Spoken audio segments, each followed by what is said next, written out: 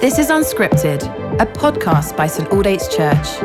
Listen along as Simon Ponsonby encourages us to dig into Scripture in the midst of our everyday lives. So take a moment to recenter your attention and welcome the presence of God as we listen to these ancient words. Hello saints, welcome back to Unscripted. We're in Ephesians chapter 6 and we've got to verse 5. And we're in the context of the practical, ethical and relational application and outworking of the Christian life. And Paul is here thinking about families, those within a family, family dynamics, and how being a Christian should influence how you are at home. He talks about wives and their husbands. He talks about parents and their children. And now he's talking about slaves and their masters. This, of course, in our context, in the 21st century in the West, seems rather odd and distasteful even. And we all know that slavery is evil. It is an ancient evil and it is a modern evil. It's a great tragedy that it still continues today. And the church, of course, has always fought historically to oppose slavery. And Paul here, by talking about slave and master's relationships, is not in any way justifying the system of slavery.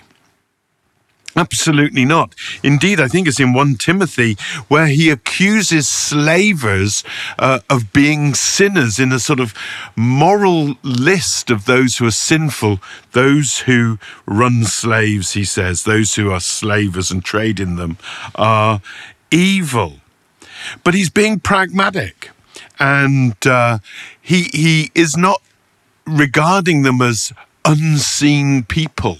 In fact, the extraordinary thing is that by addressing them in Holy Scripture, it's not that he's legitimating slavery, but he's legitimating them. In the ancient Roman culture, it ran on slavery. The slaves from defeated enemies and the children of slaves, those born into slavery. And you know, every middle-class family had a slave. Every high-class family had numerous slaves.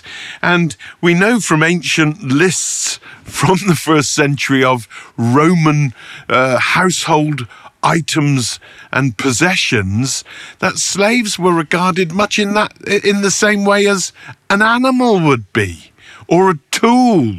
They were just an instrument. They weren't a person. But Paul here addresses them, and he says slaves. He addresses that category, you who are servants. And I think the very fact that he identifies them, the very fact he addresses them, is to actually honor them and to give them respect, to recognize their identity, and also to give them a sense of agency. I believe Paul would have cheered on the likes of Shaftesbury and Wilberforce, who worked tirelessly against the evils of slavery and child employment and so on. Slavery still exists in our society today. I was hearing only this morning about someone who had been involved in helping someone who was brought into the country as a slave and helping them to get free. And we as the church must and have and must and continue to speak out against slavery and to work against it, to oppose it, because people are made in the image of God and they're precious to Him. And to treat someone with such indignity, with abuse, is itself an evil. It is a crime. So Paul here addresses slaves and he addresses masters. And there's something, if we want to make an application for us today, I suppose we could think in terms of employees and and the advice that Paul gives to those who are servants, we can filter and take some of that on board if any of us are in employment as employees, and about how we should respond in our work environment. But let's be clear, Paul is addressing slaves. He's not addressing the principle and practice of slavery. He's speaking to those who find themselves within that system, a system that is sinful. But how pragmatically should they be within that slavery? You see, becoming a Christian is the great leveler. And even at Pentecost, and Paul quotes this, Peter quotes this from Joel about the Spirit coming upon those who are male and female, those who are old and young, those who are slave and free. The Spirit is the great leveler.